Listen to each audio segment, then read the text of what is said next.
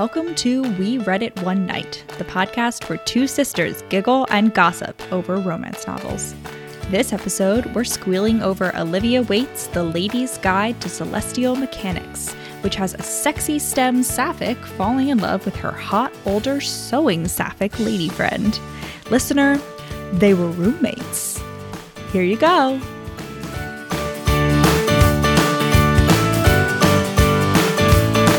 Welcome to STEM Week Round 2.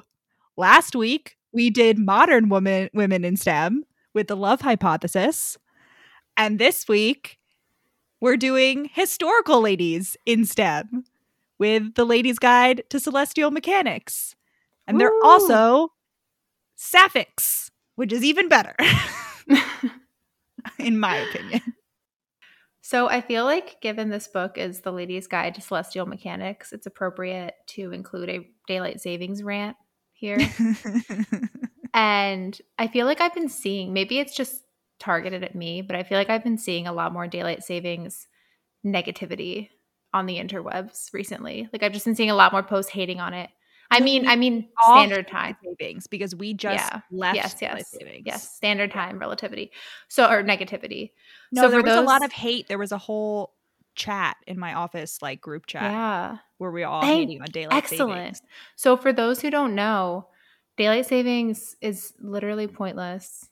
And also it's been actually the change is pointless, okay? So I think the only reason we still do it is because the quote unquote real time is right now, and it's been getting shorter and shorter since like forever. I don't even know. So now, right now, there's only like 4 months of like quote unquote real time, 8 months of daylight saving. And I'm pretty sure Florida a few years ago was like trying to get on permanent daylight savings time, which Russia has done. And you know, love Russia, hate Russia. It's a great fucking idea. So I think what we should all do is go to permanent daylight saving time. That is my opinion. It is also objectively correct. My opinion. I'm sure, I don't know if everyone knows this by now, but there's like tons of research about how just the switching of the time like kills people. Like it's way more heart attacks, way more car accidents, just like all the negative things. It's completely unnecessary. Yes. You know what it is? What it is? It's the early bird lobby, okay?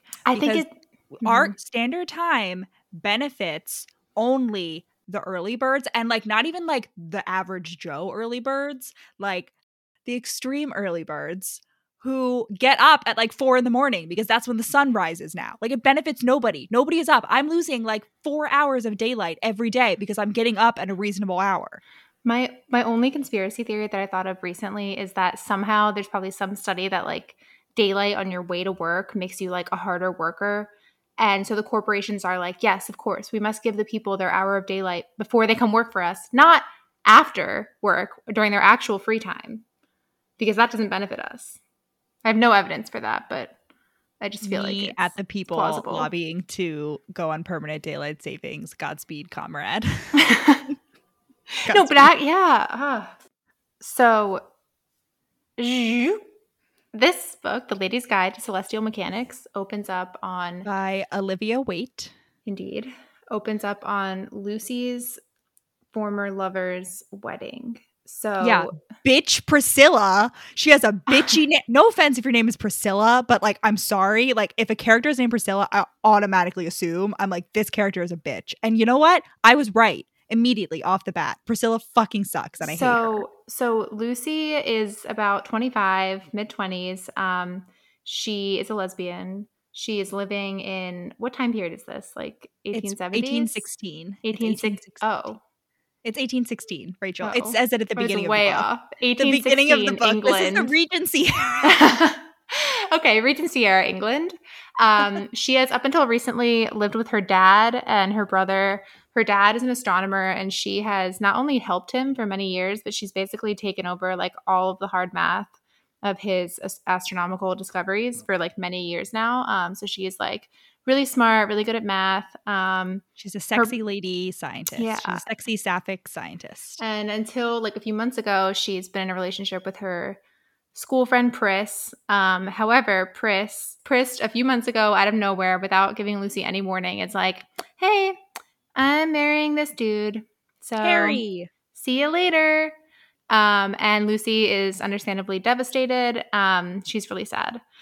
And so she's like crying throughout the wedding. But lucky for her, she has her brother to comfort her, and her brother. Being sarcastic. It wasn't clear from your tone of voice. So her brother is like, hey, don't worry. No one's going to hire a lady astronomer anyway. So I'm going to sell your telescope. Lucky for Lucy, she is about to get a letter from the Countess of Moth, aka Catherine. So Catherine is known as like a famous explorer. She's been sending, I guess, like astronomical coordinates and data to Lucy and her dad for years. And that's been really useful to them in their astronomical work. But this time, Lady Moth is writing to be like, hey, sorry to hear your dad died. We really wanted him to translate this fancy physics astronomy book from French. Do you have any suggestions for someone else who could translate it? And Lucy is like, it's my chance to scam my way into a free trip to London and also translate this French celestial body book, which I don't remember the name. It sounded a little bit like Elephant, the person that wrote it. Their name sounded like Oliphant. You know what, Rachel? Here's the thing. I hate the French language. I hate it. I think it is horrible. I hate that they don't pronounce anything at all the way it should be pronounced. And so this person is going to be named Elephant for the rest of this podcast. I will not be bothering to attempt to pronounce whatever nonsense French pronunciation was going on there. It's not that hard to pronounce. So, more about Catherine, our girl Catherine, Countess of Moth, world famous explorer. Catherine is a widow. Her husband was named George St. Day, and George St. Day, a little bit about him. He is frankly the epitome of small dick energy. He is horrible. You learn about this in bits and pieces, but you pretty much like get the feel of this from the first time Catherine thinks of him. He was definitely verbally, emotionally abusive, and essentially like browbeat Catherine because she's like rich and a countess into like funding his scientific journeys, and she like didn't want to do any of that. And she like, everyone knows her as this like wonderful traveling countess, but like she was like, I literally just had to do that because my husband was a dick and emotionally manipulated me for like 10 years. Which she doesn't realize at first is what happened. That's sort of like her journey throughout the book is like, oh, wow, that was like way more fucked up than I even realized. Definitely, like she didn't really realize how bad it was until like she has a healthy partner, aka our girl Lucy, who is hanging out in Lyme, which is somewhere on the coast. And she's there and she's like, well, you know what? I frankly am a better astronomer than my papa ever was. And also I can speak French, which I'm going to have to take off some points for Lucy for speaking French because I hate that, even though that's literally the whole plot of this book is based on her ability to speak French. So she's like, I am competent and I'm going to go to London and meet Lady Moth in person so that she can't reject me. So she's going to use the power of social awkwardness to weasel her way into translating this book. It is moth though, right? Like the fluttering insect. Yeah, moth. Yeah, not moth. Something that's really cool about Catherine Lady Moth is that she has Moth. You just confirmed her name and then you called her Moss again.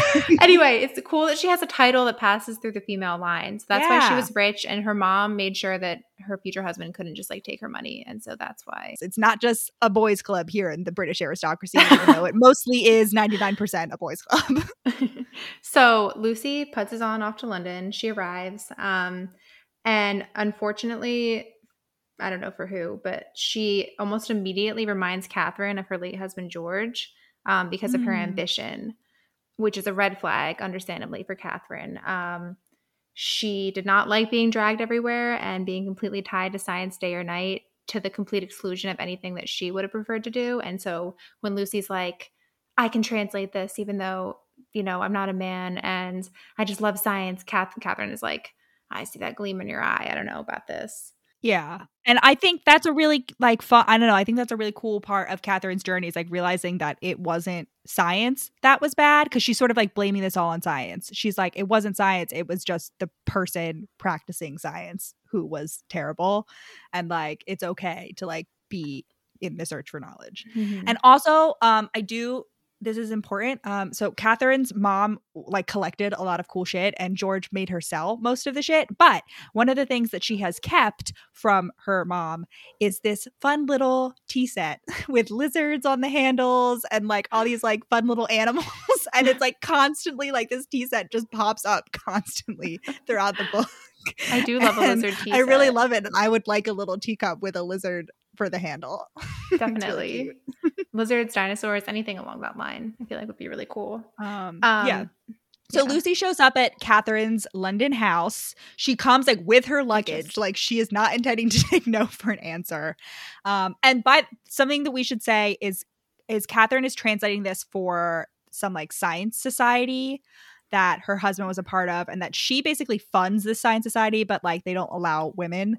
And they are the ones who are trying to get this like elephant celestial body book translated.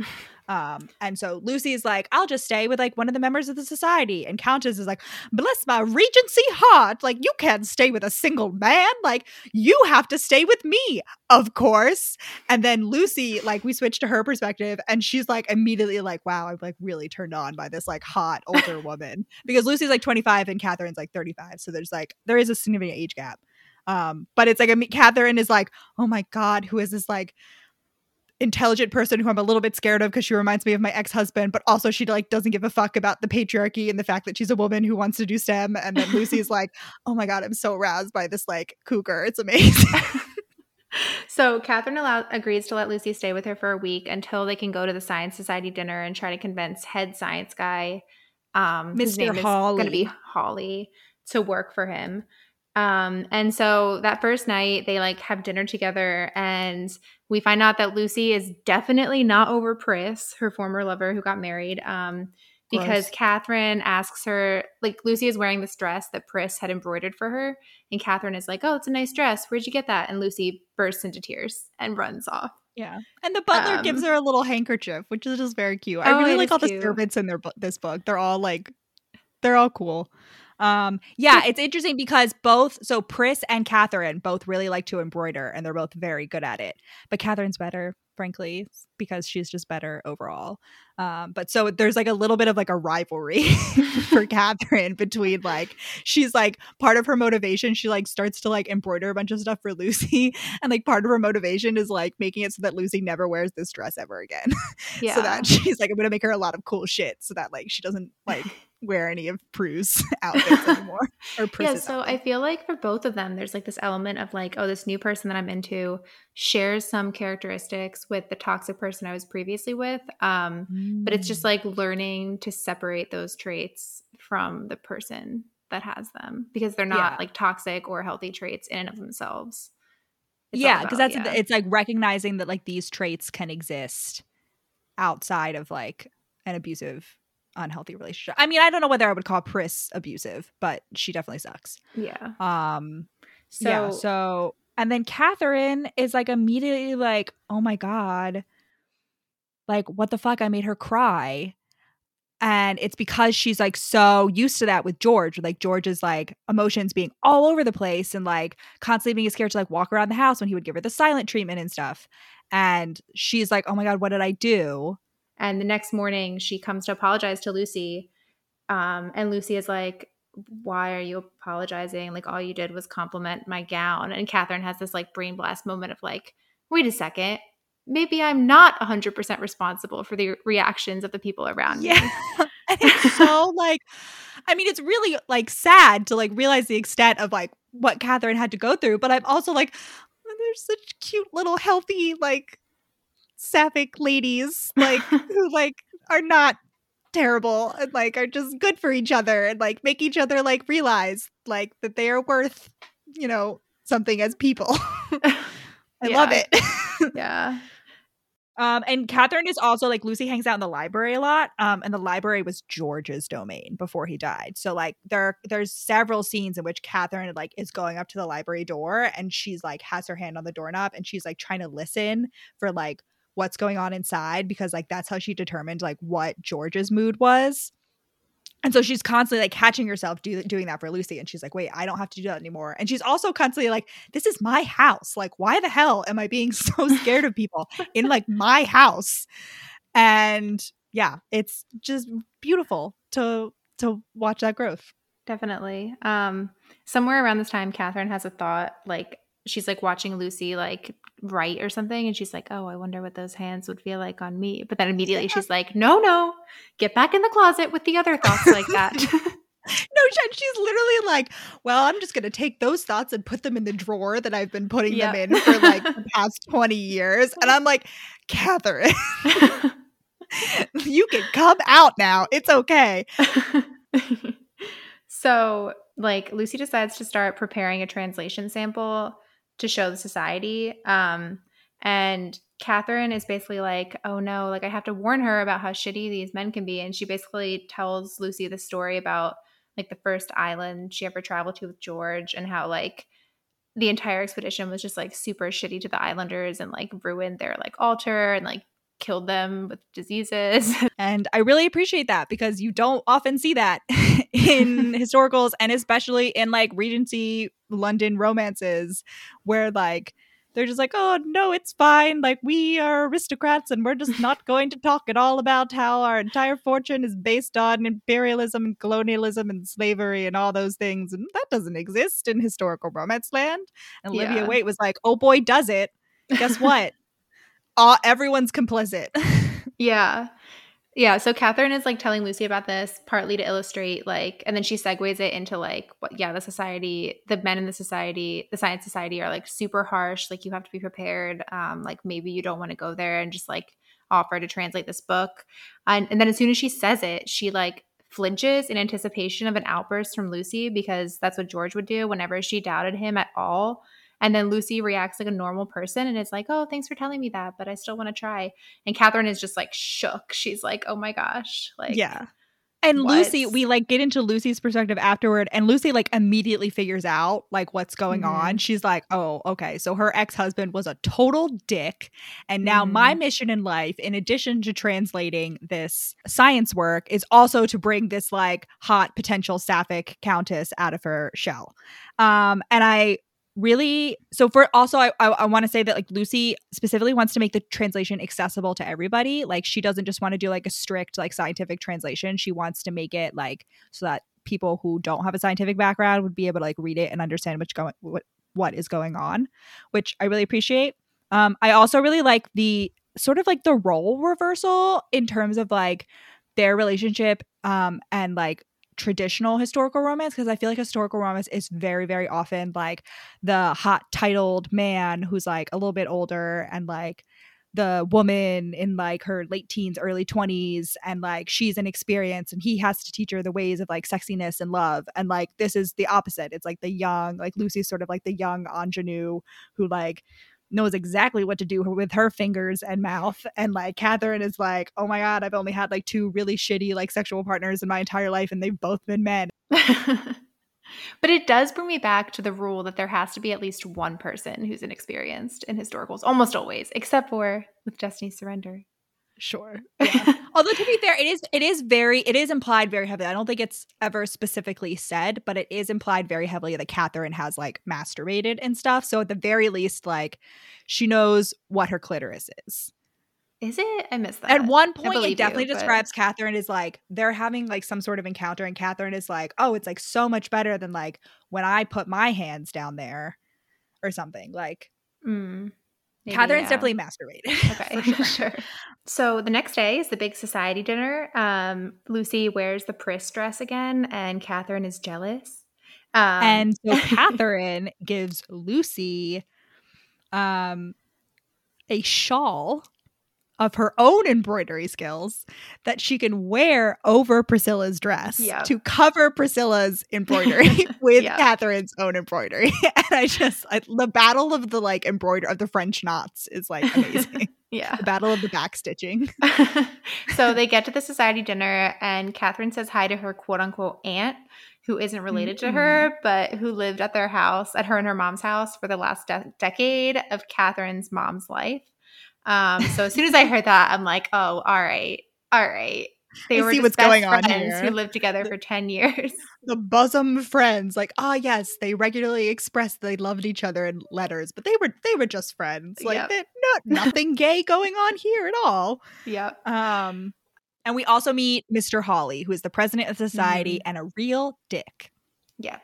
So Mr. Hawley, once the dinner's going, he gets up and he's like, all right, we must decide who will translate this sacred manuscript.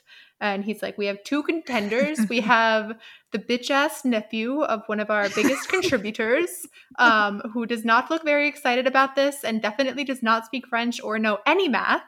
However, we must consider him. And then the other contender is Mr. Frampton. So Mr. Frampton is, I believe that he's supposed to be Black. He's definitely a man of color. Mr. Frampton he's chill. I think his dad's like a musician, but he's a scientist / mathematician. And he's like Mr. Hawley's candidate for the translation. Because Mr. Hawley likes to like not groom in the pedophile way, but like groom in like the mentor way. I just picture, so he's really into carnivorous plants. And so I just picture him as like some kind of like carnivorous, well, obviously all spiders are carnivorous, but a spider just like weaving his web and like trying to like catch as many flies in his web and make sure that like he can always pull the strings from the society so that like science, because he believes that like science needs to be curated and just like only progress in the direction that he wants. So after he's finished announcing those 2 guys, Catherine is like, hello, I have another person. And he just like ignores her. And then Mr. Frampton is like, oh, Catherine has someone to suggest too. And so Mr. Hawley is forced to like actually let her speak. And Lucy has brought her translation, like she's translated like the introduction or whatever. And she's brought it to the dinner to show everyone. So she has like proof. So they don't like, because she knows that they're going to like challenge her. And she brings the pages there and she's like, look, I did the pages. And Mr. Hawley looks at the pages and flicks those puppies right on the floor. And he's like, I don't have time for that shit. You're a dumb woman. And then some of the other loser boy scientists that are also at the table, who are also old white men, are like, are their brains even developed enough to do science? Let's debate that. He goes on this whole thing and he's like, yes, are they smart enough to do it? But the next question is it good for them to do it? Should we be encouraging them to leave the house? Let's have, and so Mr. Hawley is like, yes, all right, moving on. And then Catherine, in her like first moment that we've seen her really standing up for herself, she's like, all right, well, you know what? You're not getting my half of the funds anymore, bitch. Like, you needed my money. And if you're going to treat my girl Lucy like this, who I definitely do not have romantic feelings towards, then we are out. Just best friends. Nothing else going on. Yep. We're leaving because you're not going to disrespect my girlfriend. And by that, I mean girl who is a friend in this way. Bosom buddies. And Aunt Kelmarsh, who has been forced to take notes, just more examples of like sexism in the society. She's just like watching from the table and she's like, you go girls. Like, she's like raises her fist in solidarity, not literally, but like as they storm out. So they leave and Lucy is naturally really upset in the carriage and Catherine like comforts her and she's like, hey, listen, why don't you just translate this whole book on your own without the society's backing? I'll like financially back the entire thing. We'll find a publisher. We're going to do this. Yeah. Catherine's basically like, listen, I'm rich and I'm powerful and I'm better than those losers. So I'm going to sponsor you. Also, stay in my house, winky face. Yeah. Like, just stay here for like 6 months and live with me while you translate. And the sexual tension in this carriage ride is so strong. I mean, like literally from the moment they've met, I've been going like kiss, kiss, kiss, kiss, kiss, kiss, kiss, kiss. So remember that handkerchief that the butler gave Lucy. This is going to be relevant for this little side plot. That's like honestly completely pointless, but I still don't hate it for some reason. I actually love it. I really like this side plot. It's not relevant at all, but So Catherine basically sees this. Lucy gives Catherine back the handkerchief and she's like, can you please give this back to your butler and tell him thank you? Catherine looks at it and she's like, wow, this is actually really nice embroidery. And she tells the butler and he's like, oh, yes, it was my daughter. She was recently hired as a maid here. And Catherine is like, ooh, we must promote her. And so she talks to the housekeeper about promoting this housemaid named Eliza to a lady's maid so that she can put her embroidery to good work. And the housekeeper is like, oh, well, she's really new. So that like might discourage the other girls because they, seniority. And also it might look like nepotism because they might think that, her dad, the butler, like that's the only reason she's getting promoted. And like on the one hand, I get that. Catherine is like triggered by that. And she's like, you want to hold her back just so her dad doesn't look bad.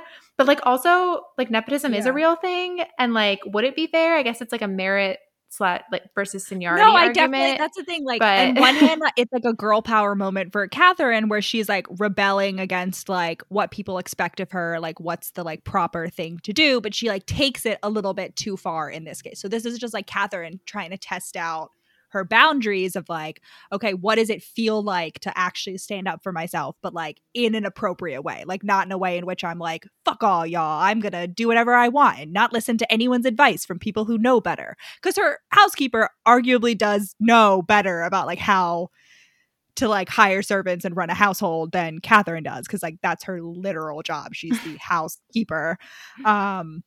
And the housekeeper is also like, it'll make my job harder because like they'll be angry and they won't want to listen to me because I'm ultimately the one who like gives Eliza the position, even though you've told me. Like, she's like, it's gonna fuck everything up, don't do it. And Catherine is like, meh, I'm an independent woman, I'm gonna do whatever I want and I pay your salary, so suck it. So she's training Eliza to be Lucy's lady's maid. So like Catherine's lady's maid is not getting replaced, but Lucy needs a lady's maid now that she's going to be, winky face, living with Catherine for the next 6 months. Yeah.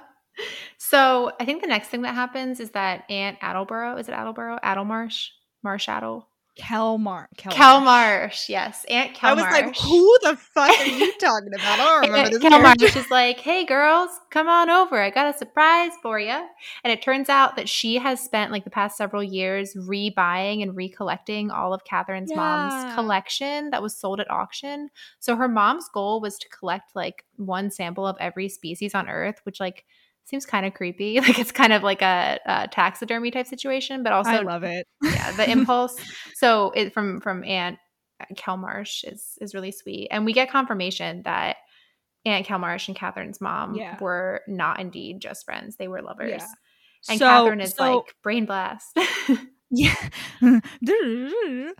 So yeah, Aunt Kelmarsh and Catherine are really close. They corresponded throughout her entire marriage for George, but they had to write in code because George would read all Catherine's letters. Because like most of the correspondence was for him, so he just like wouldn't check the address. And so Catherine was like, I keep getting the letters and they're opened and I don't trust that he's not going to read my outgoing letters too. So they had to talk in like flower code. And then when George died, Catherine just sends a letter to Aunt Kelmarsh and it's just like, George is dead, XOXO Catherine. And then Aunt Kelmarsh sends a letter that's just like, good, underline, XOXO Aunt Kelmarsh. And I'm like, I love it.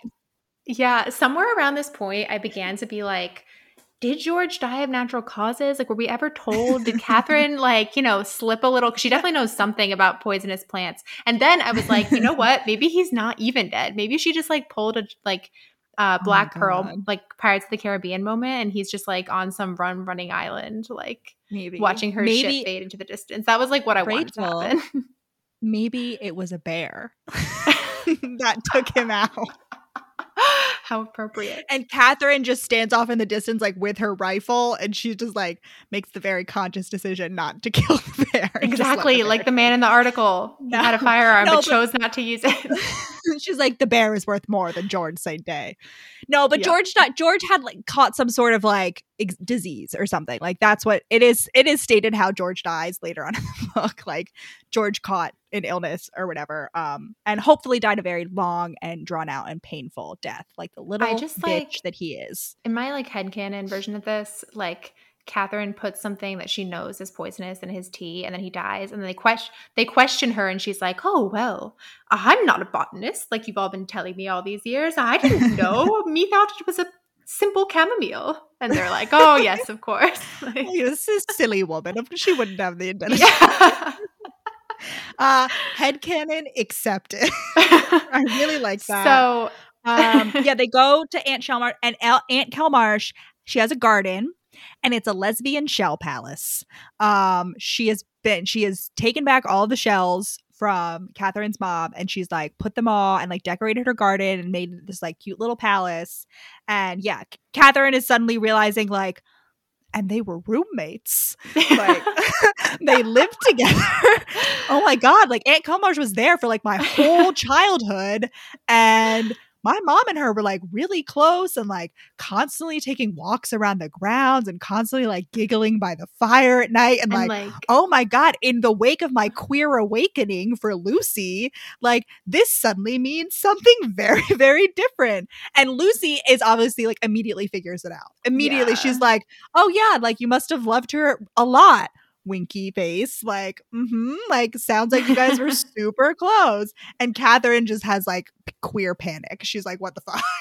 Well, Catherine is like, this is opening up a whole new world. I didn't realize this was possible. And her next thought, of course, is like, how do I woo Lucy without potentially scaring her away? She's like very respectful. She's like, I don't want to make it awkward for her. Like I recognize the power dynamic that she's a guest in my house and I'm like funding her research. So how do I woo her? Like put out little tendrils and let her step away if she wants to.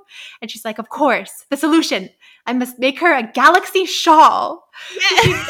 She makes her like, I'm picturing just like a modern galaxy pattern.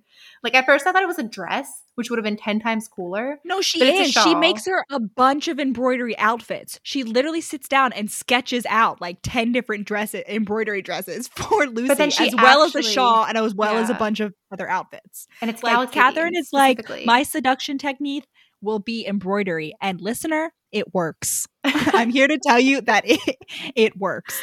Meanwhile, while Catherine is having this, oh my God, how do I seduce Lucy, like panic, Lucy's sitting over here like, oh my God, she's so fucking hot. Like Catherine is so hot. Like I'm literally writing this book for her. Like I really want to make out with her, but I don't want to scare her away. And then Catherine is just like, sitting there with her little embroidery, and I wrote down this quote because I think it's very cute but also like funny. She says, stitch after stitch after stitch, as if each one were mending a tear in Lucy's heart to help her get over Pris and get under Catherine. And so finally this all comes to a head and they kiss, and Lucy asks first. She's like, yeah, she's like, is it okay if I kiss you? And Catherine is like, yes please. Yeah, yes, thank you. And then they go upstairs. Yeah, because Catherine gives her the scarf and is like, the shawl. Yeah, the shawl. Okay. Is there a difference between a scarf and a shawl? I think a shawl is like bigger, like wider, generally, like wraps around your shoulders, whereas like a scarf is like, I don't know, maybe not. I don't know. Anyway, yeah, Lucy gets the shawl and is like, oh, I see how the good old lesbian embroidery seduction technique, a classic move. Like I see what's going on here. They make out and then they go upstairs to Catherine's room, and Catherine starts to freeze up a little bit because what we've learned through Catherine's internal monologue, and then eventually she does tell Lucy, is that after George, Catherine did have like another romantic partner. She had an affair with a guy for like a year, and he was abusive, but he was into sadomasochism. Like not the sadomasochism wasn't the abusive part. It was just the fact that he like didn't get explicit. Like Catherine was like consensual, quote unquote, but like not really. Like she was very much like, it was basically like the opposite of George. She was just like relishing in that lack of control. And they broke up because he proposed marriage. And Catherine was like, oh my God, I cannot marry anyone ever again. Absolutely not. I can't have that. And so that's part of the reason that she's like really into this relationship with Lucy in the beginning, because she's like, oh, I can have this relationship and there's no possibility that we can ever get married. But obviously, as Catherine starts to realize that not all romantic relationships are terrible and unhealthy, she's like, oh, I kind of wish that we could get married later on. But right now, she's like, I'm a single lady and I'm having sex and it's great. Yep. Except they don't have sex this time, which is very cute. Like they're making out and Catherine starts getting comfortable. And Lucy like is like, oh, do you want to stop? And Catherine is like, oh my God, like the concept of stopping never occurred to me that like this would be something that like I was allowed to say. And Lucy is like, well, yeah, duh. Like it should be exciting and like comfortable and good for both of us. And if it's not, then like we should stop and like until you are comfortable with it. And Catherine again has like a brain blast. Like she just like cannot fathom that like someone would have this approach to sex and like be respectful of her as a person and not just like a sexual object. Yeah. So it takes like a few, is it like weeks? Like how much time passes? It's like a week. Like every night. Slow. They make out every night and they like slowly like undress. They slowly just like take off more clothes until eventually they're naked and we have the first sex scene. And it's very cute and lovely. And they make each other come. Very sexually satisfying, very consensual, very communicative. The 3 C's of sexiness. And then the next morning, naturally, Catherine's maid walks in on them. Classic. But her first thought is like, oh, well, it's not the first time the servants have had to keep secrets. After all, the only reason I agreed to go on so many voyages with George was to like keep his number of victims to a minimum, because when he couldn't yell at me, he would like yell at the servants, and like he wouldn't dare to do that on a ship. So so the maid walks in on them naked in bed. And Catherine is like, fuck. And the maid is like, what? Like, I didn't see anything. What are you talking about? And so later on, Catherine has like a conversation about this with her maid, and the whole nepotism thing comes to a head because this poor lady's maid thinks she's getting fired and like replaced because Catherine has seen fit to promote this like very new housemaid to lady's maid. Also because Catherine has been like dismissing her for the night and like not using her services to like undress, because obviously Lucy is undressing her. Yeah. And so the maid thinks that she's going to get fired because she thinks she's going to be like replaced. There's also like a racism element in here because the maid is a woman of color. It said that she has like darker skin, and that she's like, yeah, my sister warned me that if they start bringing in like younger, lighter skinned maids, that I should like be worried. And obviously Eliza is a white woman. And Catherine tries to like sort of pay her more to like ostensibly make up for not like, I guess her sisters, the woman that the maid's sister works for, like would give her secondhand clothes to like supplement her income that she could then resell at secondhand shops. But Catherine doesn't go out a lot, so she hasn't like had any secondhand clothes to give her maids. So she's like, oh, like I can supplement your salary. I can just pay you more. And the maid's like, she's like, you don't have to buy my silence, like, which is like good, like ride or die servants, but also like charge. I don't know if I had like a time machine, I go back and tell them like charge the aristocracy for every set. Like you can be a good person and still want to be paid well. Those are not mutually exclusive things. Money is not evil. Like, yes, money does not buy happiness, but it's a lot easier to cry in a nice, comfy bed than on the floor. Just saying. So the next thing that happens is that Lucy and Catherine are off to this like science society talk. So they go to Mr. Edwards' talk. Mr. Edward is the hotshot, like hot boy scientist who's also kind of cool. Yeah, I don't think he matters. I imagine him as like standing up on stage and like, I don't know, somehow shooting like lightning bolts out of his fingers and just being like, pew, pew, pew, science. And then like slicking his hair back and be like, yeah. And then all the ladies swoon, which is like, I feel like essentially how he's described. And then afterwards, they have tea with the disgruntled Mr. Frampton, who, if we remember, that was the dude that the Science Society president, Mr. Hawley, wanted to translate the book. However, Mr. Hawley made it so that he had to team up with that like bitch ass nephew who was just like super incompetent. We learned that Mr. Frampton has ditched the bitch ass nephew because he's so incompetent, and basically is like talking to Lucy about potentially joining her, but also about how he has this great idea for basically what sounds like a calculator. Like he wants to invent a calculator. Which is historically so. The woman who invented the original calculator was it Ada Lovelace? It was, I'm pretty sure, Lord Byron's daughter. I think it was Ada Lovelace, and she was around in like the 1830s. So this isn't like too far off. Like this idea was definitely like bumping around at this time of like primitive calculator. So yeah, he wants to invent a calculator / computer basically.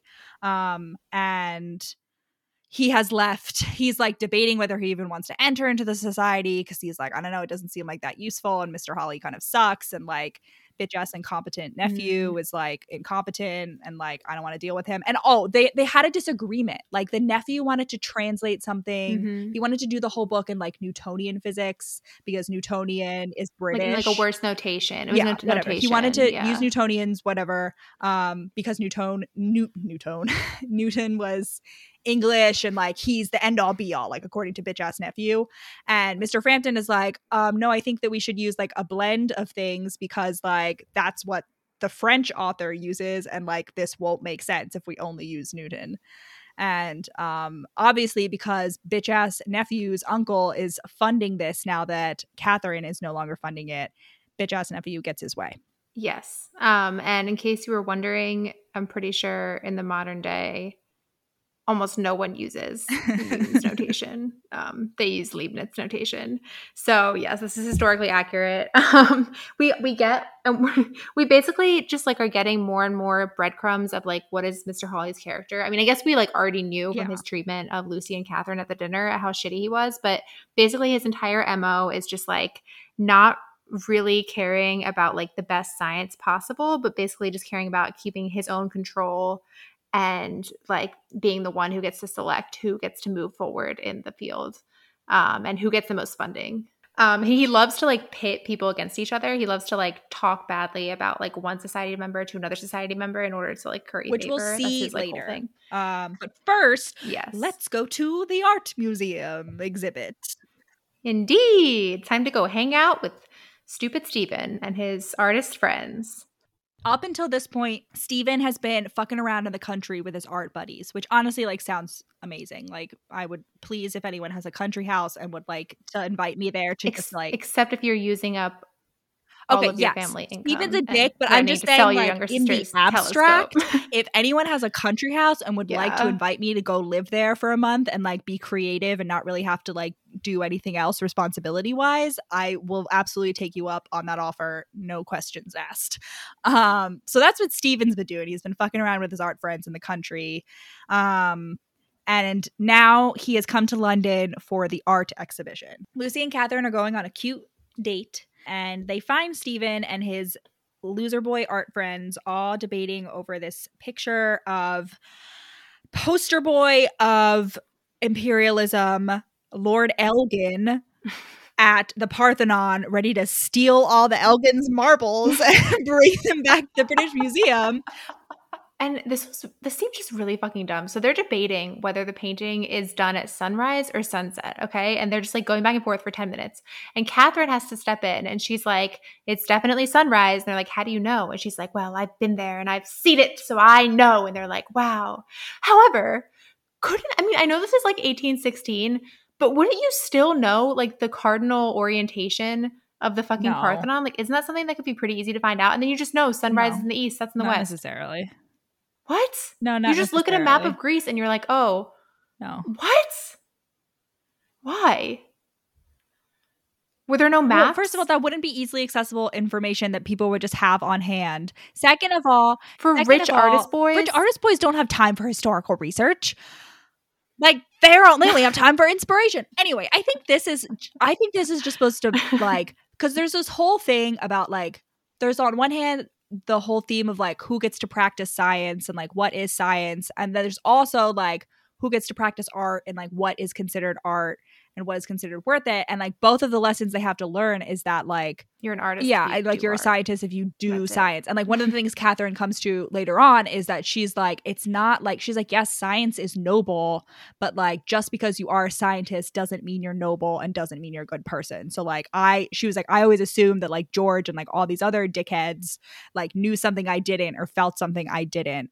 And it turns out that like, no, they were just like talking out of their asses and like they did it well enough that I believe them. And so this is also that, but like with art, where it's just these like loser boy artists talking out of their asses about like nonsense, like easily verifiable nonsense. Not even like, oh, why did he use this shade of red? But like, no, like just whatever. And how like Catherine still feels she feels inadequate. She doesn't feel like her embroidery is art. She doesn't feel like she is an artist because she's not a painter, because she's not like chatting around, like talking about this art stuff, she can only contribute like this one thing to the conversation because like she's been there, but like she can't actually engage in like quote unquote artistic discussion. And so like part of the journey is like her learning to be like, yeah, I'm an artist.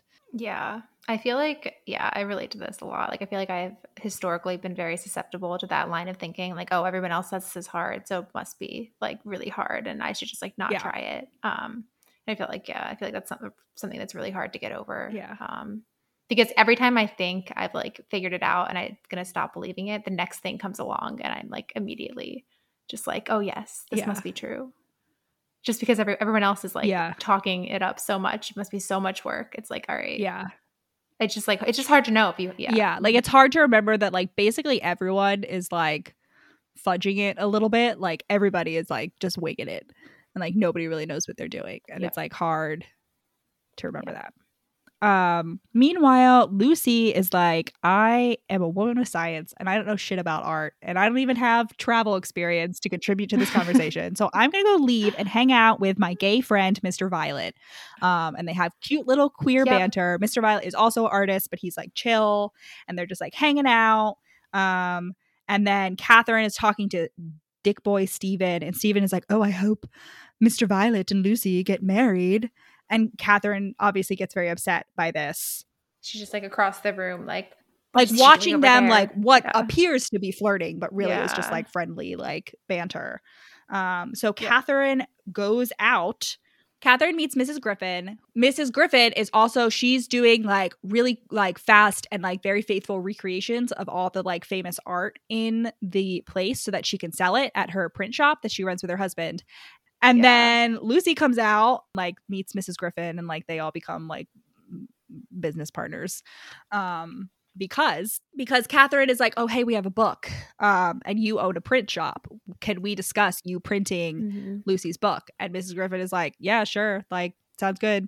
Come on over like later in the week, and like we'll all have a chat about it. And so they do that. I don't know if anything big happens except like Catherine talking over terms and Lucy being like, oh, so she can talk about money.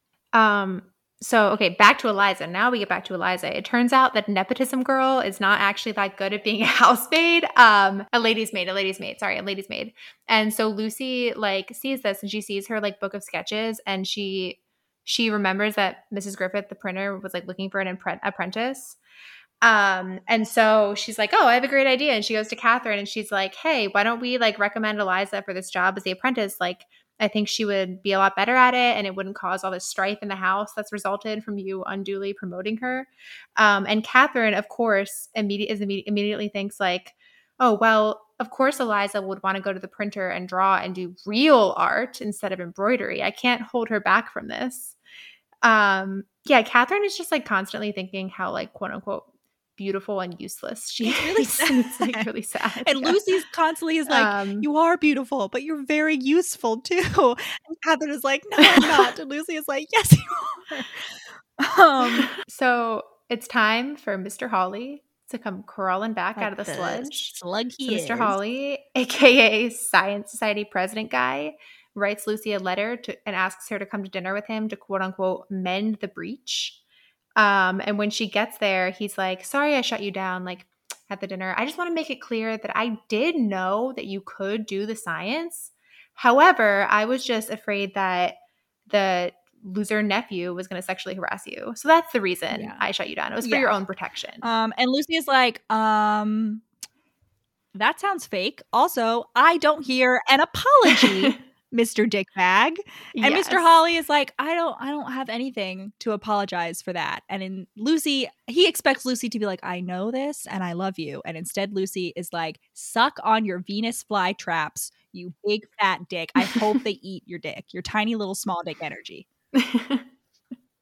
So naturally, like a second later, we find out why he's putting on this little show. It turns out the dummy nephew is not doing well. The entire project is, to put it lightly, crashing and burning.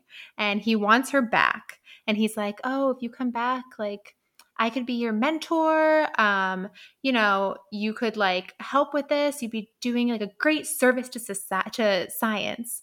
And she's like, well, I already have a mentor, Catherine. And this is where he brings in his little like always talking shit on people. He's like, well, Catherine's dumb, and because her mom made sure her money stayed in her control, poor George couldn't spend it on whatever he wanted. And that is just like the last Lucy straw sees for right Lucy. through that. And she also has the brain blast where she's like, oh, so like not only was George a dick, but he was a predatory dick. She's like, it must have been so easy when Catherine was like mourning her mom. Like, here is this like rich heiress and he's going to seduce her and like thinking he's going to get her money. And then when he didn't get her money, like that's when he became abusive. Lucy asked Mr. Hawley, she's like, okay, so like would my name be on your translation? And he's like, well, and she's like, and would I get a higher percentage of the royalties than Dick Bag Nephew or any percentage? And he's like, well, and she's like, would I get admitted into the society even though you don't admit women? And he was like, I'll consider it. And she's like, fuck you and fuck the house, fuck the broom you flew in on. Yep, and she storms out of there. So Lucy just goes back and she's like, you know what? I'm going to put my head down and write this fucking book. And she writes it. It hits shelves. It's a super success. So at this point, I'm sitting here and I'm like, all right, they've said I love you. Lucy's book is a success. What else is going to happen in this book? Is George going to come back from the dead? This is where I had the thought of like, was George abandoned on an island and he's about to like putz back into the picture? Unfortunately, or fortunately not. Lucy has the mega success. They have a little ladies book club too, and the ladies are like, we couldn't find your book. It was all sold out all over town. And they're like, oh my gosh. We're like, what could possibly ruin this perfect happy ending? And then you remember, hang on, there are a lot of men in this book, and wherever there are men there is chaos and tragedy. So Lucy and Catherine, Lucy now has like some money because she's getting some royalties, and because Catherine negotiated for her to have very high royalties because she's a businesswoman. They go on an empowering shopping day. They have like a great day buying all new dresses that Catherine is going to embroider for Lucy because she's still seducing her. And then they're walking down the street and they see a painting, and it's a painting of Lucy, except that she's like bimbo-fied, basically. Like it's like Lucy, it's like Regency Playboy with a telescope. And it's like basically it just outs Lucy. So Lucy had written with just her first initial the translation so that no one would know she was a woman. And now this painting has outed her as a woman. And surprise, surprise, who painted it? Stupid Stephen painted it for money. Most charitable interpretation is that he was just too much of a dummy to realize how much trouble this would cause. Harshest is that he's just like an asshole who wanted to out her and who was willing to do anything for money. You choose, listener, which you believe. And so naturally the consequences of this are very harsh. Lucy starts getting hate mail from people, like negative reviews from people being like, I am shocked that I was forced to read a science book or any book or see a woman in a painting. And at this point, Catherine is like, I'm going to read all your mail from unknown people, which is never really, I mean, it does come back into play like in a negative way later on.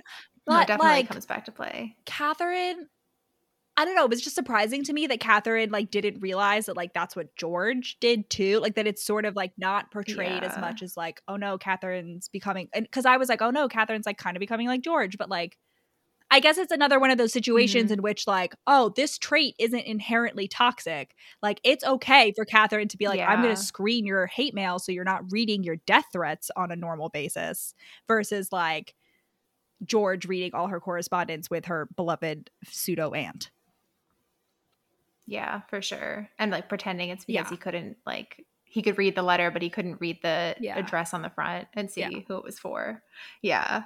So because of all this like hate mail Lucy's getting, Lucy is like, you know what? I just want to get away from the city. How would you feel about going back and hanging out at my house in the country on the coast?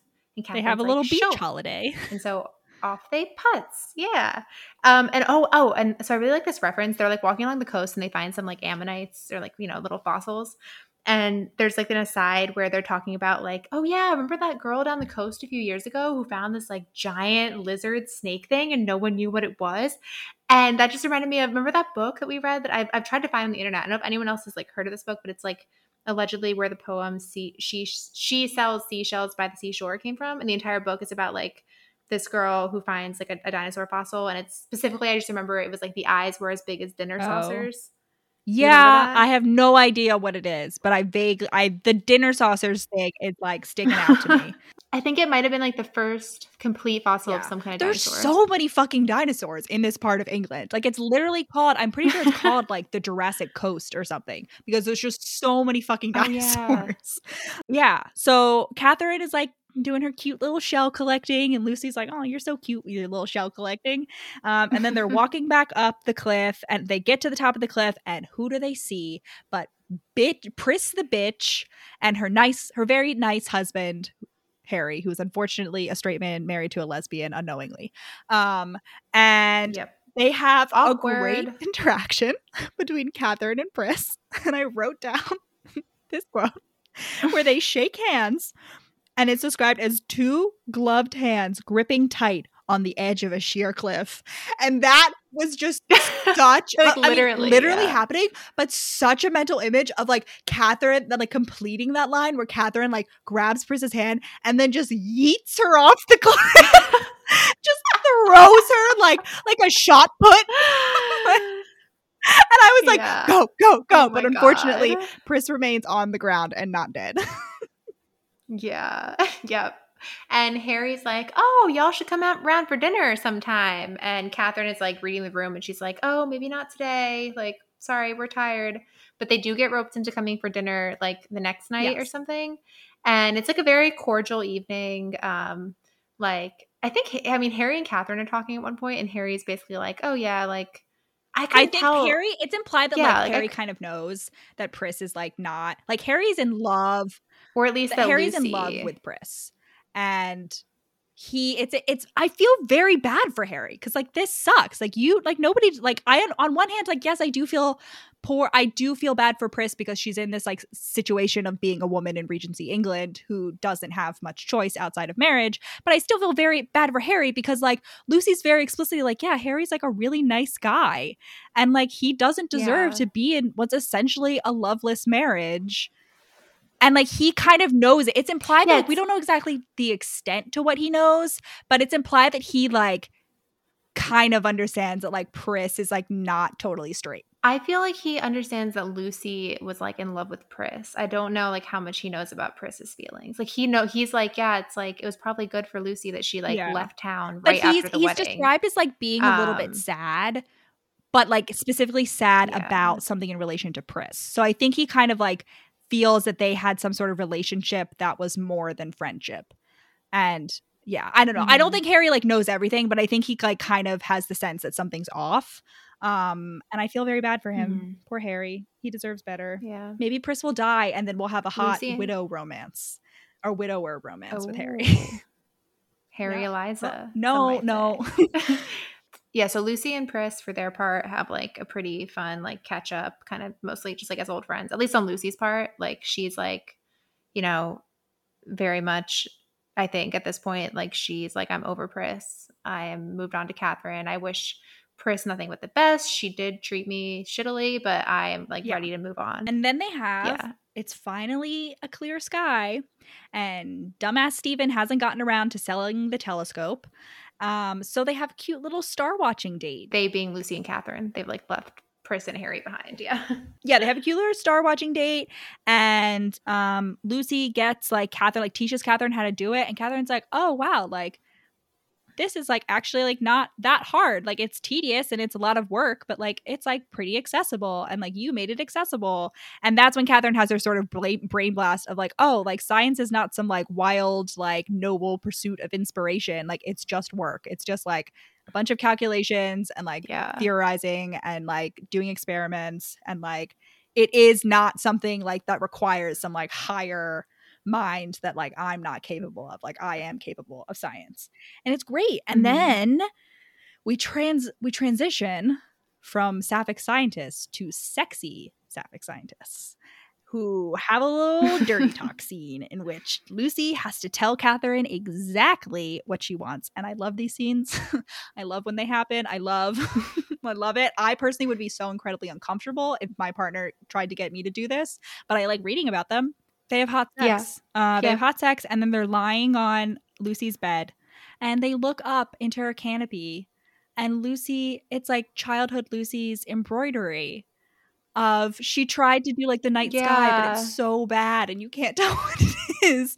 And she tried constellations. She tried to do the constellations, and Catherine is like, because like her like governess or whatever was like, maybe you'll try more in embroidery if you're doing something that you're interested in, like the night sky.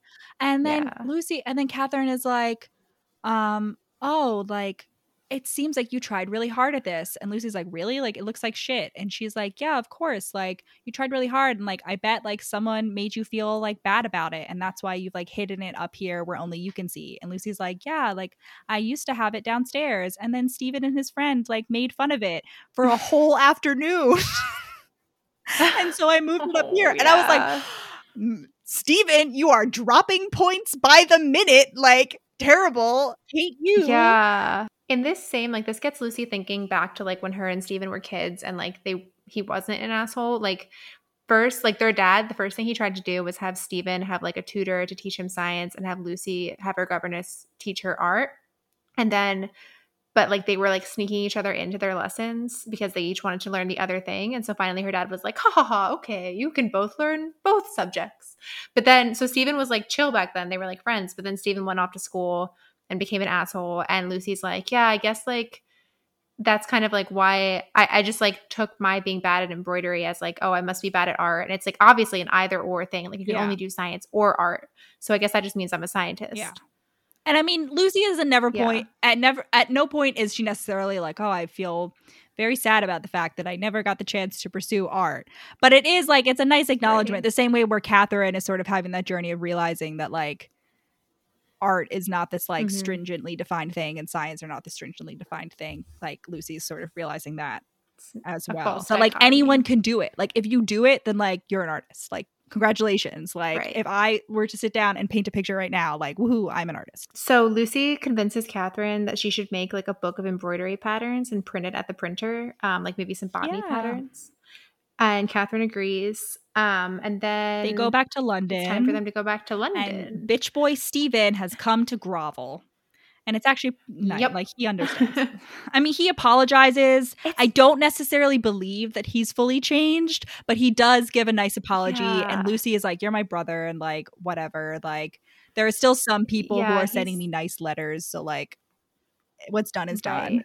Well, he's like, oh, I had no idea it would have such a negative impact on you. And I kind of get that. But then he's also like, yeah, you know, I kind of feel like since dad died, it's been my job to take care of you. And she's like, oh, I do see that he like seems a lot more worried, like worry lines around his face. And he's like, and like, maybe I was a little bit jealous that you were suddenly like so successful. So I'm like, which is it, Stephen? Like, is it that you just like care about her? And like, why do you need to provide for her more money if she's already making her own money? I feel like it's like Stephen feels this like crushing because like the patriarchy can have a negative effect on men, ladies and gentlemen, where Stephen has this sort of like crushing feeling of responsibility for like now being the head of the family. And like, he doesn't really know how to do that. And now like, but that still like is sort of his sense of purpose. And now that Lucy doesn't really need him anymore, like even though like it's better objectively because like he doesn't need to feel as much responsibility to provide for her, she's still like taking away his purpose in some way. So like I can see like how he would like I can see like how those two feelings would be able to exist simultaneously. Definitely, yeah. They have a complicated relationship. Like he definitely cares about her. He's also super sexist. I mean, jealous. But also like, I don't know. I give him a pass because like, if he were the hero, I would not give him the pass. Like if he were the love interest, I would not. But like, since he's just the dumb brother, I'm like, you know, like you're still living in 1816 England, and like we can't all be. And even the feminists of the time were still like shitty in comparison to like feminism now. Right, for sure. He also warns her. He warns her about like the possibility of having a controlling / manipulative patron. He's basically like, hey, you have this lady Catherine lady now, but just be careful because a lot of patrons like they'll make it seem like they just want to support your art no matter what, or your science, your work, no matter what. But a lot of times what they really want is to just control you.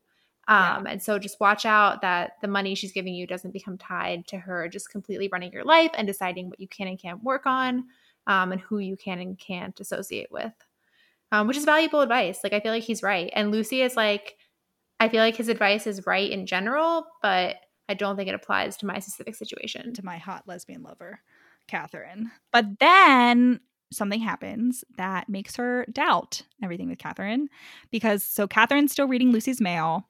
And she's just sort of like doing it like rotely. She's just like opening letters and like scanning them. So she opens a letter and from Pris. It's from Mrs. like whatever her name is, Wolchetsky or something, Witherby. And she doesn't, she legitimately doesn't recognize that this is Pris until she opens it. At which point she does recognize, but she's like, oh man, it's already open. I can't resist. And so she reads it. And it's like a pretty, what we think is a pretty tame letter where it's just Pris being like, oh, it was so nice seeing you, like we should catch up like the next time I'm in town, like I'm gonna be in town next week, like we should meet up. And like it seems like very inane, but Catherine's still obviously like, oh my god, like Pris is like writing to Lucy and like wants to like be with Lucy again, like she feels threatened. And like so then she feels really guilty, and then Lucy comes back and Catherine is like, oh my god, I'm so sorry, like I opened this letter by accident. And then Lucy's like, yeah, but you didn't read it by accident. Like you purposely read it. And Catherine's like, I'm really, really sorry. And Lucy's like, warning, warning, warning. Maybe Stephen was right. Like, and she's just generally upset. And Catherine's like, Lucy's like, I need to talk. I'm going to talk to Pris because like I need to like nip this in the bud. And Catherine is like, I don't want her in my house. No, you skipped over the big reveal, which is that the letter is nowhere near as innocuous as it seems, because apparently Pris had the same issue with her parents that Catherine had with George. So Pris's parents would also read her mail, and so she had to learn to speak in code. So she always writes to Lucy in a code where like the real message is the first, just like a very simple, like the real message is the first letter of each sentence. And it says, I still love. And Lucy gets really fucking pissed at this. She's like, of all the goddamn manipulative things to do, like this bitch is sending me this letter after marrying another guy and not telling me about it. And she like tears it apart and then like throws it into the fire or whatever. She wants to, And then Catherine's like, I don't want this woman in my house. She's like reacts sort of in anger. And Lucy is like, well, it's a pretty sensitive conversation. Like we can't go to like the local tea shop. Like we kind of need to be in private. And Catherine's like, of course. Okay, bye. Catherine is immediately just like, well, Lucy's leaving me for Pris. Like, of course, she'll go back to Pris. Of course, she loves Pris more than me. And she's just like immediately like resigning herself to this. And from Lucy's perspective, she's like, oh, fucking Pris. Like, I just have to like nip this in the bud. Yeah, like you said, nip this in the bud and just like shut her down in person. But that is not what Catherine. But she is upset at Catherine for opening her mail. She is like, she does like remember Stephen's words, and she is like, oh no, like is Catherine starting to get possessive? She's also trying to prevent me from seeing Pris. Like, is this what Stephen was talking about? So the next morning we have this like tense yet heartily delicious sounding breakfast scene. So Lucy and Catherine are at the table, and Catherine, as like a way to procrastinate talking to Lucy, she's like loading her plate with thick slices of bread, toasted bread, and like loading it on with as much butter and jam as it can hold, and pound cake and more. Well, this was kind of gross, but more eggs than a hen can lay in a week. Everything was delicious up until the point that I was reminded that British people eat like almost exclusively hard-boiled eggs. Also, I'm pretty sure like I don't know if that's true. Kippers made an appearance, and kippers are also repulsive. For those of you that don't know, kippers sounds like that's a cute word. You would think kippers would be something delicious. No, kippers are dried salted fish with the fucking but they like the eyes are still in there. The scale, it's like the full fish. And it's horrible and it's disgusting, and British people have no taste in food. I can say this. I lived there for 6 months, and I can confirm that British people stole the whole herring, stole all the world's spices, and then decided, nah, we're not going to use them on anything. We're just going to have bland boiled food and giant full fish. Well, no. Back to the – wait, sorry. This is also very much tangent. and I have not independently fact checked this, but this just like triggered a memory of like some TikTok I saw months ago that again, this could be completely false, but it sounds right. It's like a historical conspiracy theory or possibly historical fact. Anyway, disclaimer aside, apparently what happened is that, so yeah, they were like shipping in spices from everywhere else. And at first the spices were really expensive, so only the rich people could have them. So they were associated with being rich. But then they got cheaper and cheaper. And eventually like Susie Joe and Jerry next door, like everyone could afford them.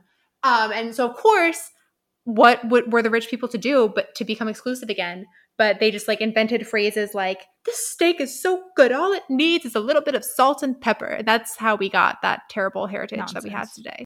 I still think British people like don't have taste buds because of some of the shit that they eat. Like bacon, gross. It's just ham. It's just flat floppy ham. Everyone likes bacon. That was the wrong choice. Their bacon is not bacon. It's not cooked. Like it's cooked like to the amount that you have to cook ham in order to make it not poisonous. Everything is steamed, but it's like not crispy. It's just floppy and fatty. Like the benefit of bacon fat is that it like makes it like crispy and like delicious when it melts. But they don't do it.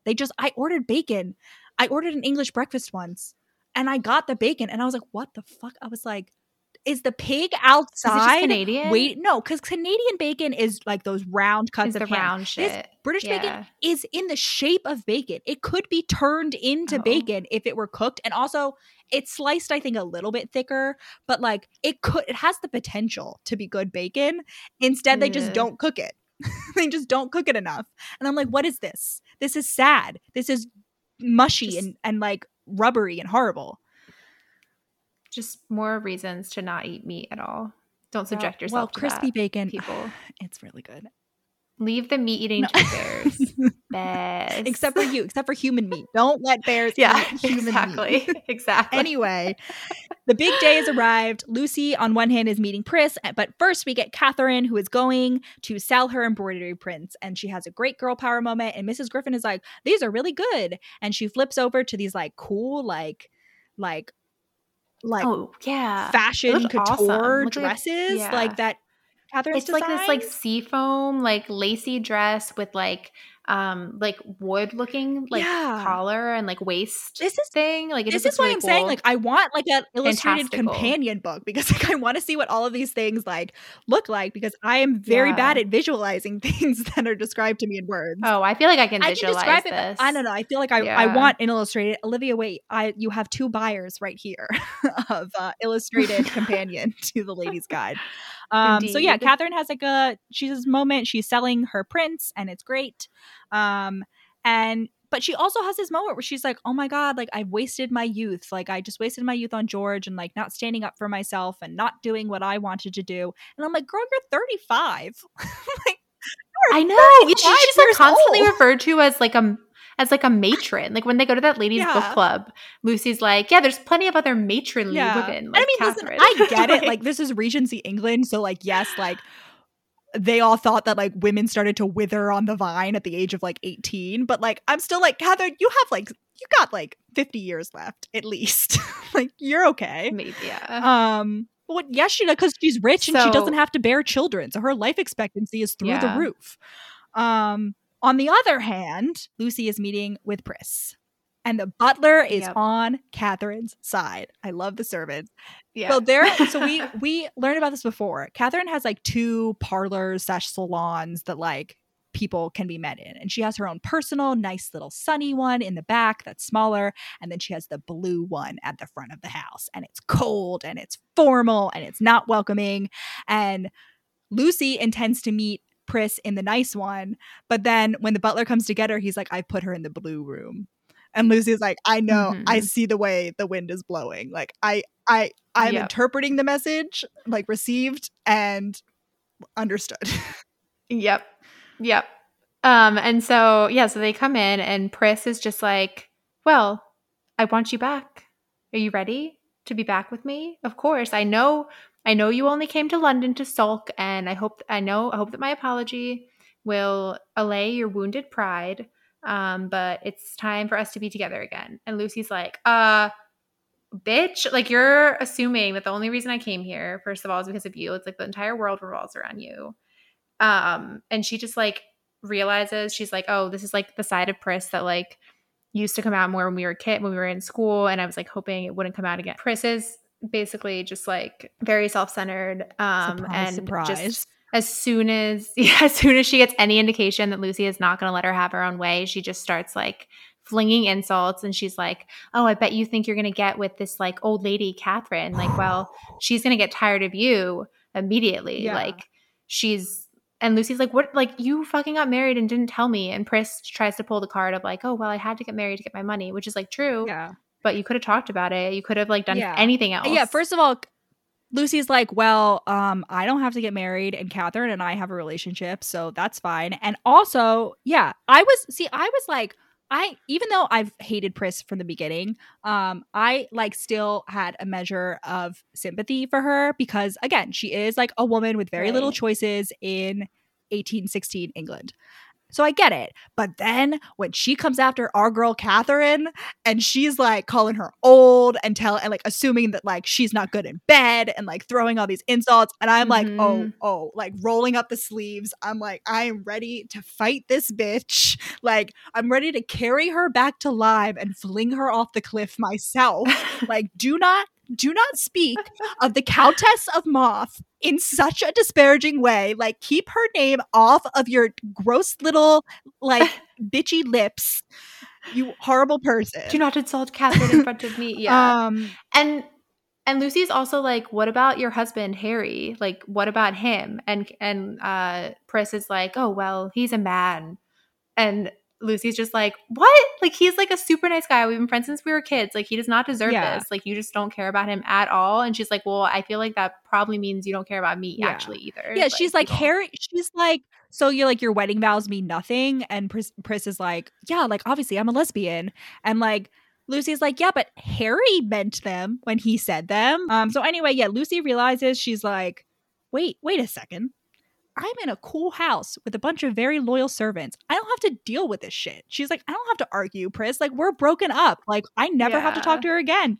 So she opens the door and the loyal butler is waiting out there with Pris's hat and coat and is like, bye, bitch. Like, let me escort you to the door. Like, because Pris is like intending to like keep the argument going and like follow Lucy out. Yeah. But then like the butler's there and he's like, hey, get the fuck out of my house. Visiting hours are over.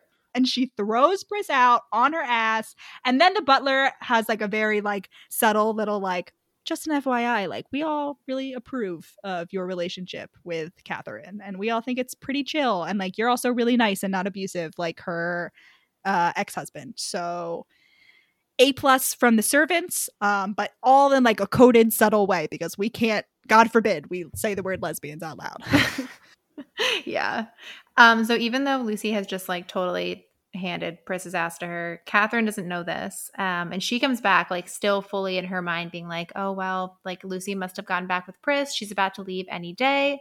And then we have this like very confusing conversation. I like really didn't understand. Like, we go from Catherine like offering Lucy an allowance and to potentially be the heir to the earldom, which like, is that even possible? Could Catherine just like choose her heir? Well, she can theoretically choose all her personal money, anything that's not entailed. But like within the span of a sentence, we go from that to Catherine just like waxing poetic about how they can't possibly have a future together because science and art are too different. Like, I don't know. It was just very confusing. But I think it's really just, I agree. It was a little bit, it wasn't necessarily straight to follow, but I felt like it made sense. Like, I think this was one of those situations in which you're just kind of screaming at the page and you're like, just communicate already. Yeah. Just like say what you actually mean. But I didn't mind it in the way that I have in other situations, like just communicate situations, because I feel like their reactions made sense in terms of what we know of their insecurities, like what they both need to like overcome in order to have the happily ever after is what comes out. Like, this whole conversation is like Catherine assuming that she's too old and too dumb and like too whatever to like be with Lucy, and that Lucy is going to get tired, and like now that the book is published she doesn't need Catherine anymore and she's going to move on. And Lucy is like assuming that like Catherine is also like getting tired of her and she doesn't want to like pay for her anymore. Or, like she just views her as like something to control instead of like as a partner. And so like both of those things are coming out in this conversation. Mm-hmm. But luckily it does not last long. Yeah. It's like a day. They're broken up for like a day. Not even. So like Lucy, I guess that night she's supposed to be meeting, I guess, Mr. Edwards, that like fancy guy, right? Or some society guy who's not a hot science man, Mr. Edwards. Yeah. So she goes to the science like hall or wherever they meet. And when she walks in, she's like, oh, that's weird. Like everyone's pointing and staring at me and like whispering about me. Like, why is everyone acting weird? And she just like, what? She's like, whatever. And like frolics off to Mr. whoever's office. And as soon as she walks in, he's like, oh, I didn't expect you to show up. I guess you haven't seen. And she's like, seen what? And he shows her the like the Science Society like newsletter, I guess. And the front page is a letter written by bitch ass nephew that was published by Mr. Hawley, science president. And it's like on the probability of the Alejand's translation having actually been previously written by Lucy's dad. And they're basically like trying to throw shade on her and make it seem as if she just like took her dad's previous work and published it under her name. And the stakes are really high because Lucy is like, this will literally follow me like for the rest of my academic career. Like every time I do something after this, there are going to be people who are assuming that I've like plagiarized this from someone else. Right. And another thing is that like before her dad died, so like towards the end, he basically lost interest in doing like any sort of rigorous mathematical calculations and just like delegated that all to her. And he published some like really like wacky ideas, like theories about like cities on the moon or like elephants and the stars, some like weird shit. And clouds in the letter on the also, sun. That was my favorite one. Oh yeah. Rain clouds. Yeah. And the letter implies that like, oh, maybe she was behind those, maybe, which like just makes it's just like the most convoluted. It's like, oh, like he plagiarized her and then she plagiarized him in the way that makes her look the most bad. Like, what? But there's no implication that it would have been bad that her dad plagiarized her. Well, I think it was more that she was pretending to be her dad. Right, but he would have been pretending. Well, he would have been pretending to be her. Either way. Yeah. I mean, like, it's dumb and mean, but also, like, Lucy's like, they have the backing of this, like, legit society, and I'm just, like, one woman. Like, I know who everyone is going to believe, and there's no way they're going to print a retraction. And, yeah, she's, like, understandably very upset about it. And then things go from bad to worse. They don't go from bad. Well, sort of. Luckily, she doesn't have long to stew in her juices over this because along putzes Mr. Frampton, who, if you remember, is our friend who wants to make the calculator and who previously was supposed to also be translating the manuscript but gave up because of the asshole nephew's incompetence.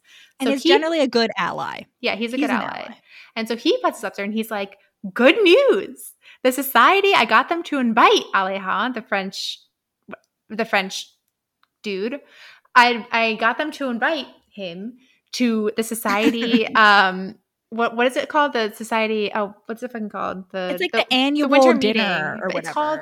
Whatever, the conference. I don't know. And he's like, good news. He's gonna come and he will almost certainly want to debate you. And Lucy is like, what the fuck? Like, how dare you? Like, what do you mean good news? She's like freaking out. And to be fair, like, Mr. Frampton has spent this whole time being like, hey, you should send your translation to Elephant because, like, you shouldn't be translating this thing without this person's knowledge. And Lucy is just like, she's like, I don't want another man telling me that I shouldn't be doing science, which I kind of get, but I'm also like, Lucy, you're copyright infringement, even though copyright doesn't exist. Copyright it wasn't a thing at this point. I was gonna say, like, how can you not just, like, not to that extent, no. And especially like France versus England, like the Napoleonic Wars have just ended. Like nobody's going to be enforcing copyright in 1816. But yeah, Mr. Frampton has been egging her. So eventually he's like, yeah, I sent your translation to Elephant.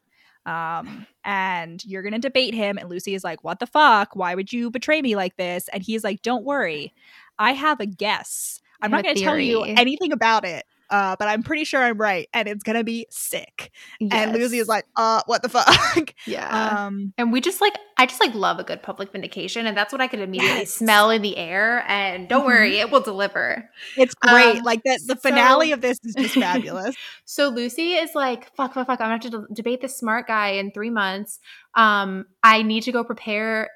It's possible that Frampton's theory, whatever the fuck it is going to work out in my favor, but no matter what, I have to make sure to learn every single subject this guy could possibly ask me on.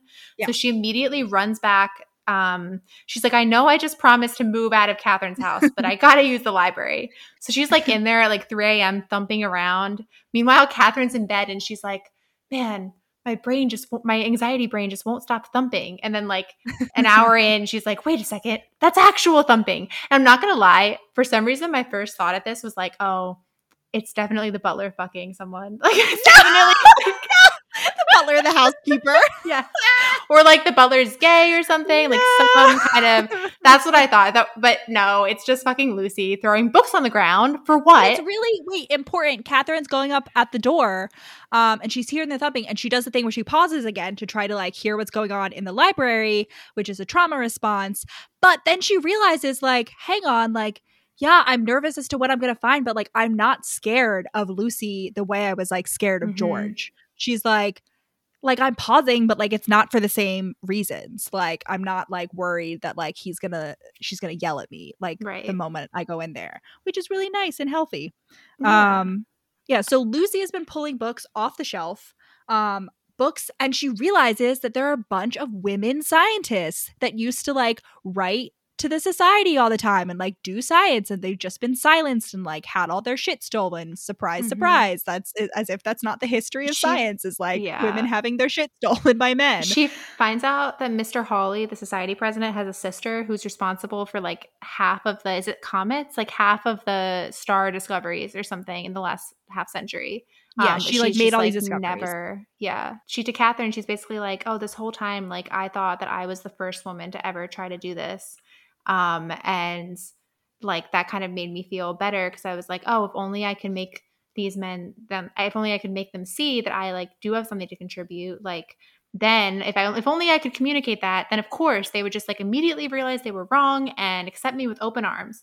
But then she's actually, but after seeing all these other women for literal centuries trying to do the same thing and doing great work but not getting recognized, I realized that this is futile, and what I actually need to do is reach out to all of them or something. I'm not sure what her conclusion is from that, but yeah. Just make sure they're not erased. She's even if it's just me remembering them, someone's going to remember them.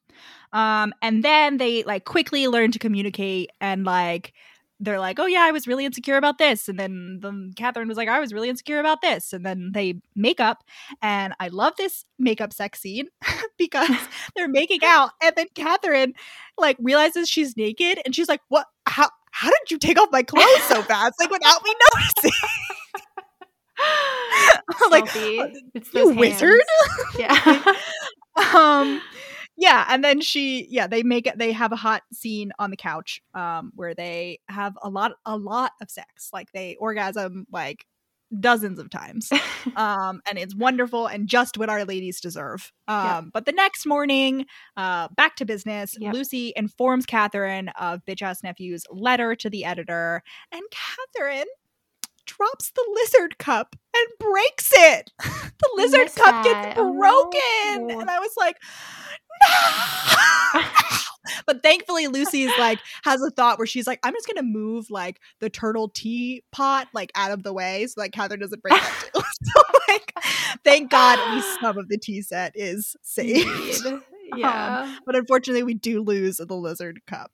But then Catherine is I'm gonna support you, you got this, I got your back. And Lucy's we just basically have an Elle Woods montage of Lucy studying and Catherine embroidering in the background. And Catherine also shows it's a good way Lucy to put her it. Embroidery book and all the dresses, and she's I'm gonna make these dresses for you. And Lucy's oh, I'm so aroused because it's the classic lesbian embroidery seduction technique. Apparently, yeah. Right. Listen, if some hot like older lady waltzed in and was like, I'm gonna embroider beautifully all of these dresses for you, I would be like, it's like that TikTok. It's like, where your clothes at? Like that's me. Literally, yeah. I'd be like, what? I'm naked too. All of a sudden, my pants are off. Well, I get it. It would work on me. Yeah. So yeah. So yeah, like you said, like Lucy's frantically studying. And finally we like zoom up to the day before the symposium. That's the word. Up to the day before the Science Society symposium. And Lucy is just like, fuck, I've been spending this whole time like learning everything about physics that I can, but I haven't thought about what I'm going to wear. I only have like one nice dress and it's way too fancy. I'm going to look like a harlot if I wear this gold dress. And of course she like says this to Catherine, and Catherine's like soft or sly smile. She's like, well, of course I'm prepared for this. You see that dress bag over there that you were like too absorbed in your work to notice? It's been sitting there for like weeks. Why don't you open it up? And it's like the perfect like science astronomer lady dress. Yes. It's beautiful. Lucy. And again, illustrated guide, illustrated companion book. Please, somebody send me fan art. There must be fan art of it. This is a very popular book. Somebody must have drawn this. And like are these kind of patterns like something that people would have actually worn in the Regency era? Like it sounds so cool, but it's like, would you actually have like stars and like constellations and like comets? I think like, some of the more eccentric one. There's some pretty cool, because I've been spending the past 2 years like saving Instagram posts of like historical dresses, like, and organizing them by year, and there's some pretty like intricately embroidered Regency things. The problem is that a lot of those dresses probably would have been reused and like restyled, so like they don't necessarily survive in like their Regency era form. They would have been like, the fabric would have been repurposed for other things, so a lot of them just don't exist anymore. They exist like in bits and pieces in other dresses. Where are the illustrated guides? I don't know. Olivia, wait, please. Illustrated guides through history. We would all be better for it. Somebody do this. So the next day. They fast forward and they're at the symposium, and Mr. Frampton comes all over with his best friend Elephant, who is she's old, hot Black woman, which is amazing. Yep. Alejandra. Elephant, fine. Elephant, I cave. Elephant is a woman. Not only a woman, she's a person of color. Not only that, she's like at least 50. She's been working for 50 years, like at it for 50 years, so she's old. And she's a marquis. And she hung out, like she somehow survived both the like Red Terror and Napoleon. She's like, I've just been like hanging out in my chateau doing science this whole time. She like, hung out with Voltaire. Yeah. Right? We get that her mom was like also a scientist. And she's like, lovely to meet you. I'm not even going to attempt a French accent. I just can't do that. But she's like, the audiobook narrator did a very good French accent, and it really grated on my nerves because I also hate the French accent as well as the French language. Oh, I don't hate it. I just can't do it. It was a good one though. It was very well done. I have to appreciate that. She's like, lovely to meet you. And Lucy has this thought where she's like, wow, like I can't believe after all of this, like I just did not even occur to my little pea brain that Elephant could be anything other than a man or white. She's also like anticipating, so the society has invited Elephant to give a talk, and then also to give what they think is a man, like him, a like honorary membership, like to invoke him into the society. And Lucy's sitting there like, oh, they're about to get owned so hard. Like, this is going to be so fucking great. And I'm sitting there like rubbing my hands together, like can't wait for the public owning. I do want to point out that at this point, like when Catherine, Lucy, and Elephant were all talking, I was like, threesome? Like, no, it's more like no. It's more like potential partner for Aunt Kettlemarsh, or I already forgot her name, but Kettle something. Okay, consider this foursome. Oh my god, Aunt Kettlemarsh it's incestuous, is though. not biologically related. Yeah, but Catherine is like, oh man, like in an alternate universe, she could have been my stepmother. So like, it's a very mother-daughter possibly Aunt Kilmarch. I'm also threesome is still on the table for me. I would very much like that. So Lucy, anyway. so at the dinner while Lucy is like rubbing her hands together in anticipatory glee, she's seated next to bitch ass nephew, and he's like, "Oh well, it's such a shame that you like." I forget how it comes up. He's like, you won't be here. Like, he's like, oh, the food is always really good at the symposiums. Not that you would know. Like, you won't be here next year. And Lucy's like, yeah, maybe I won't. And he's like, what? Yeah, no. What I'm referencing is like, he basically like is trying to like score points on her by like implying that she plagiarized her dad. And she's like, oh, well, the society is really good at weeding out plagiarizers.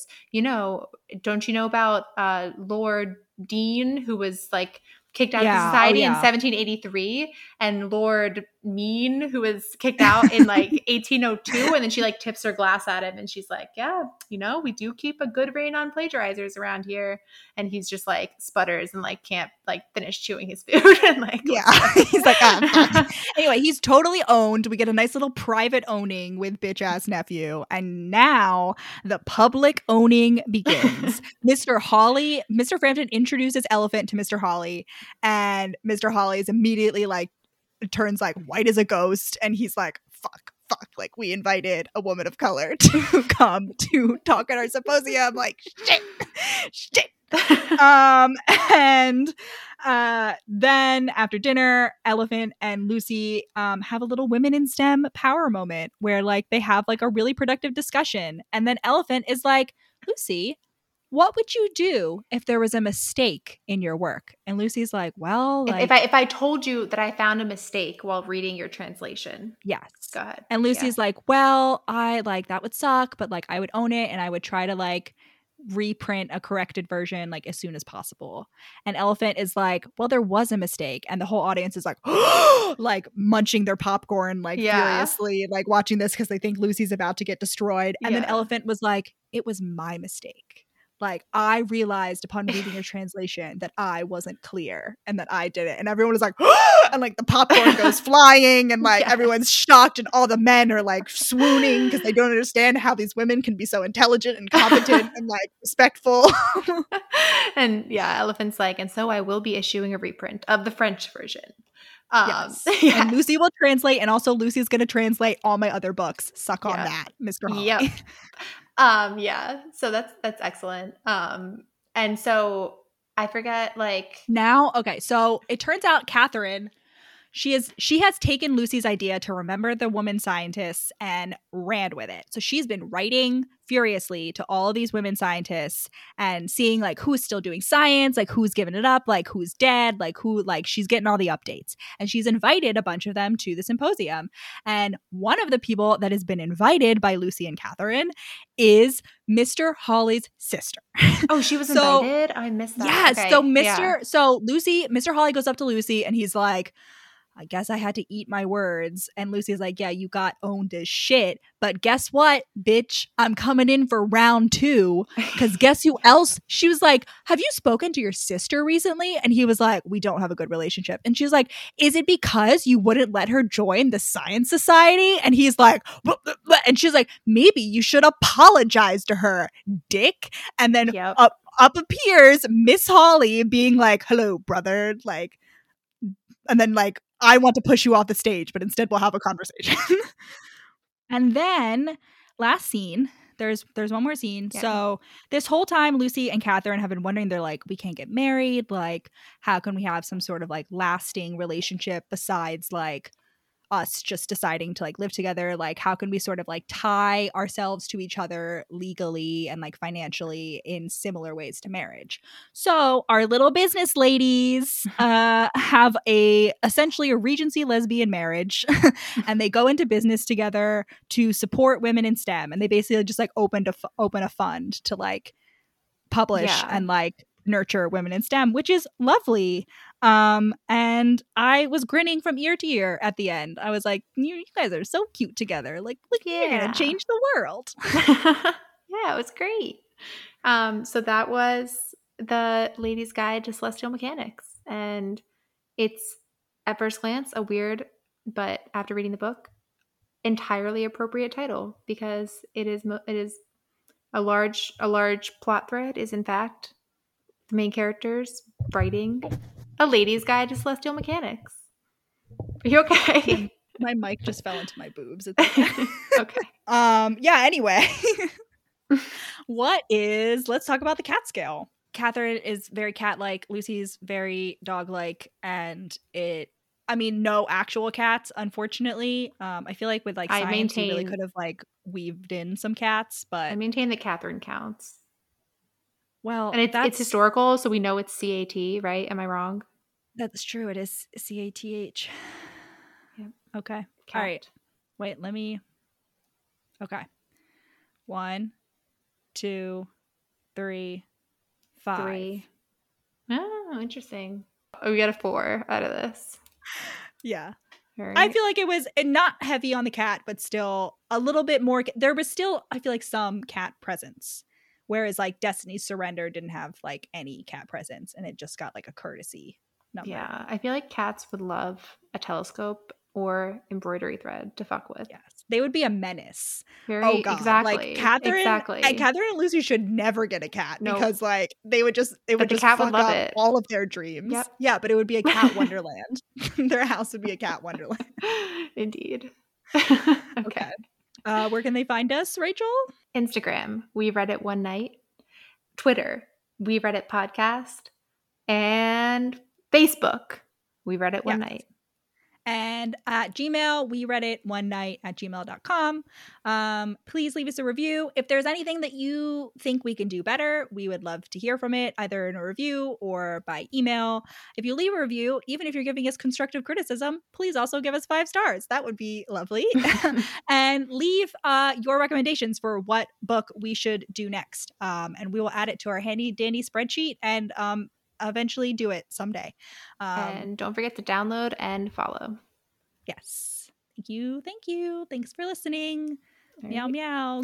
Godspeed, comrade.